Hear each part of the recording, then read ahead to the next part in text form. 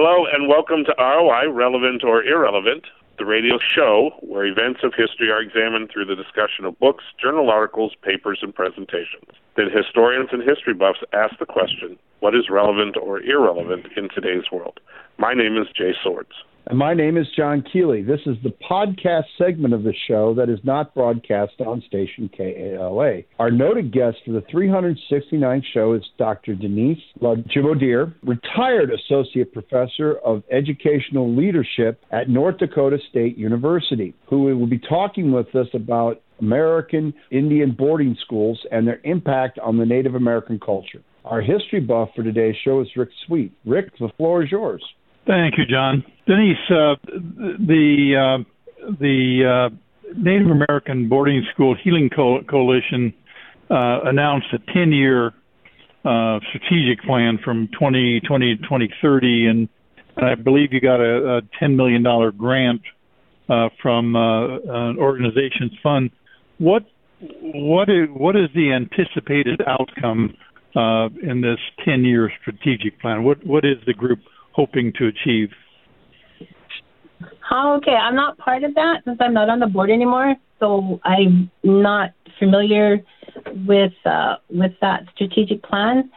I'm sure as a member of the organization, I'll be getting an update or a newsletter soon on what they plan on doing with that. But I know from speaking to several of the board members is that they want to continue doing more research. I was mentioning the research on boarding schools, and they want to be able to digitalize, I believe, some of their records at the boarding schools. That's going to be a lot of work in itself. As I mentioned before, I found 384 boarding schools, but I think they're going through and vetting even those boarding schools and then taking a look at records. But again, that's one small part of research that needs to be done that the coalition can look at doing. We have some researchers that are looking at right now on what was called the outing program. They would send, say, my auntie, they would send her to a white home, and she would pretty much be a domestic, do all the housework and ironing and cooking and so on for them. Often these kids were sent out to surrounding towns around the boarding schools, and they would die. Again, diseases or sickness, and they're buried in different places around the United States. So I know there's a researcher, Dr. Lou White, that is researching Carlisle and trying to find some of the students there, the towns where they're buried. We need more research in just about every area that there can be for researching more information on the effects of boarding school on survivors today. So I'm not sure what all the monies will be spent for, but I was thrilled to hear that they got a $10 million grant because, as I mentioned before, we were operating on zero money. When I was president, we had maybe 25,000, 7,000 from different groups. So I'm happy for them, and I think it's a one-time grant, so they have to look carefully at how they're going to be spending that money. But it's the only. What would you like to see as healing? Because healing is a major part of this effort. What could heal the wounds of this tragedy? Yeah, I asked the survivors that I interviewed, and so many of them said going back to their tribal spirituality, going back to the language. So what, as a coalition, I know we talk often and long about what does healing mean for the National Boarding School Healing Coalition. Just what does that mean? And we know that every tribe is different. There are over 560 tribes. So what healing would look like for my tribe would be different, say, for Seneca tribe or for the Pine Ridge, Oglala, Lakota people. It might look different for them. So every tribe would need to come together and look at what healing would mean for their individual tribe. We're probably about 70, 80, maybe 90% Catholic here. So maybe it would be church ceremonies, or but also we are also sun dancers and sweat lodge people, and rain dancers. We call it thirsty dance. So we also have our traditional sweat lodges and our traditional Ojibwe ceremonies that would be healing ceremonies for us here. Is it talk therapy? We would look to Canada, who has about 25 years ahead of us, as far as working with what healing means. Generally, we would looking at language, education. We need to get more education out across the United States, but even into our school system. I need to see more training for people who work with Native people in the mental health area, school counselors and therapists, psychiatrists, psychologists that work with Native people here. So, like, I was in therapy. I've gone through a lot of therapy because of trauma, just having boarding school parents, which is a whole other story. And so I asked him, do you know about boarding schools? And he said no. So how could he help me as an Indigenous Native female who is in intergenerational trauma, from historical trauma plus intergenerational trauma, soul wounds from my parents? How could he really help me deal with trauma and PTSD in my life if he had no idea about boarding schools? So we need that part of our healing, is to educate people working with Native people. So we need economic opportunities. We just mentioned we need more research. We need more scholarship. We need more help with family relationships and with our health and our well-being. So those are just some huge areas that we would need to deal with, and monies to flow into those areas to help with healing from just boarding school trauma. Denise, are you at all worried about losing some of this information, losing some of this essential history? You talked about most of the people you talked with were 60 to 90, and you only talked to 30. Obviously, there are thousands, tens of thousands, hundreds of thousands of people out there. Is there a sense of urgency to try to to contact those people and create a larger database of kind of what went on? Yeah, absolutely. I have that sense of urgency. Every person that's lost, we say, is like losing a library. So all of the history that will go with them. I look at the Holocaust survivors. Those that survived the Holocaust are slowly dying also, and it's like I never want to forget what happened at the Holocaust, and I also don't want anyone in the United States to ever forget what happened to Native people with the boarding school era. So I just like I always used to say, every Holocaust survivor needs to tell their memoir, needs to have their story recorded. I want every boarding school survivor to have their story recorded, so that their families and the people in America, non-natives, never forget what happened to us. So yes, there is a sense of urgency to interview and to get the stories recorded.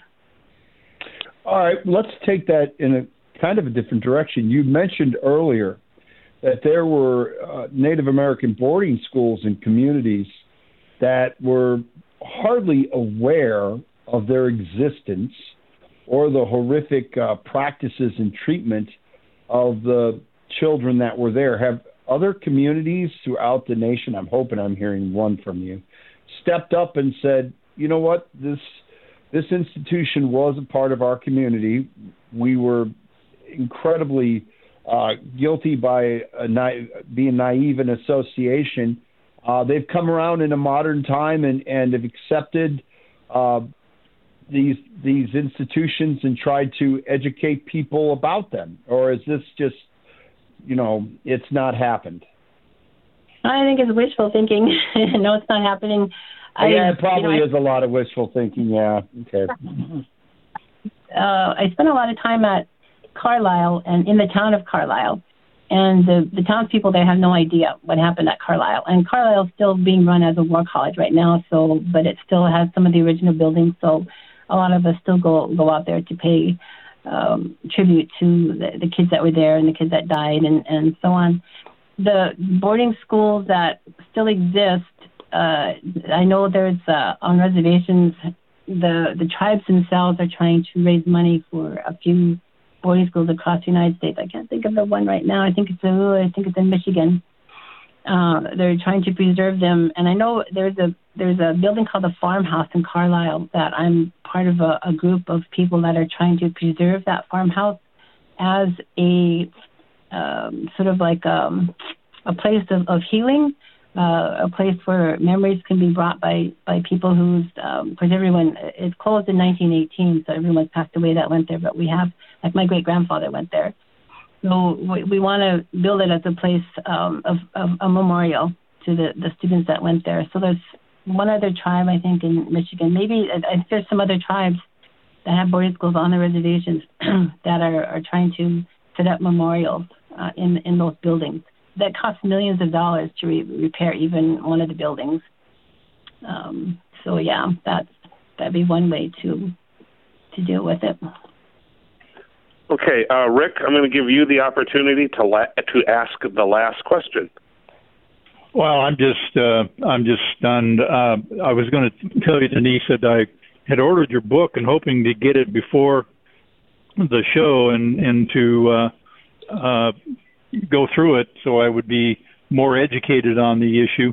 And because Amazon.com has apparently got some labor issues and so much stuff is being pushed through their warehouses, it's not going to be here for another actually week. But how are your book sales going? Well, it's in a second printing, which was exciting. So that it caught us a little bit off guard. So we were actually Amazon ran out of books, and so did the press. But we're doing good now. So it's in a second printing. We're looking at possibly one more printing and then going to what they call it, soft cover, because they're all hard covers right now. Yes. So the book is well. As I mentioned, it is up now for 6. It's being nominated for 6 various awards at 4 different publishing type company awards. I'm still new to this. It's very exciting.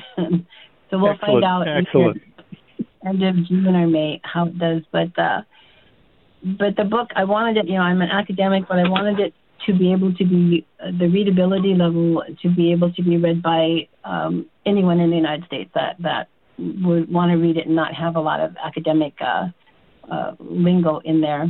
So the 16 stories I interviewed boarding school survivors, and it's word for word from them what happened to them from the time they were born until they went to school, and then their experiences at school, and then how the boarding school is affecting their lives today. So you can extrapolate those 16 to the millions of Native people that are still living in the United States for the intergenerational trauma that we're still living through due to the boarding school era. So the book is doing well. I promised, like I said already, I promised the survivors that I would tell the world their story. I would tell the world what happened to them.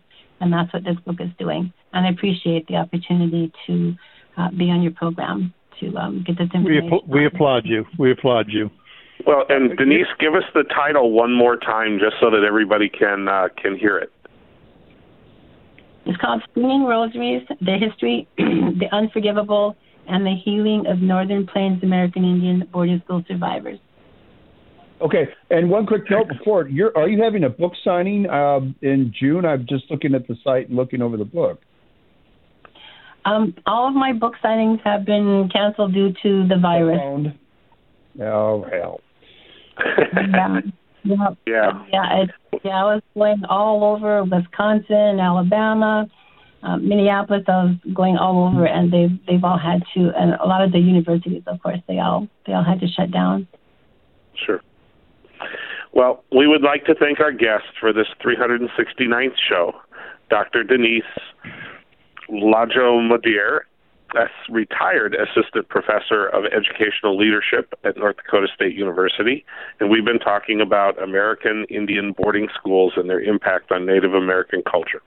The history buff for today's show was Rick Sweet. You can listen to ROI as it's being broadcast on Friday nights on KALA HD2, 88.5 FM and 106.1 FM in the Quad City region at 9:30 p.m. You can also listen to the show as it's being broadcast on TuneIn.com. Just put KALA HD2 in the search box and look for ROI. Many of our previously recorded shows can be heard at SoundCloud.com. Just put KALA Radio in the search, click on the first icon, and scroll down to find ROI shows. ROI is recorded at station KALA, St. Ambrose University.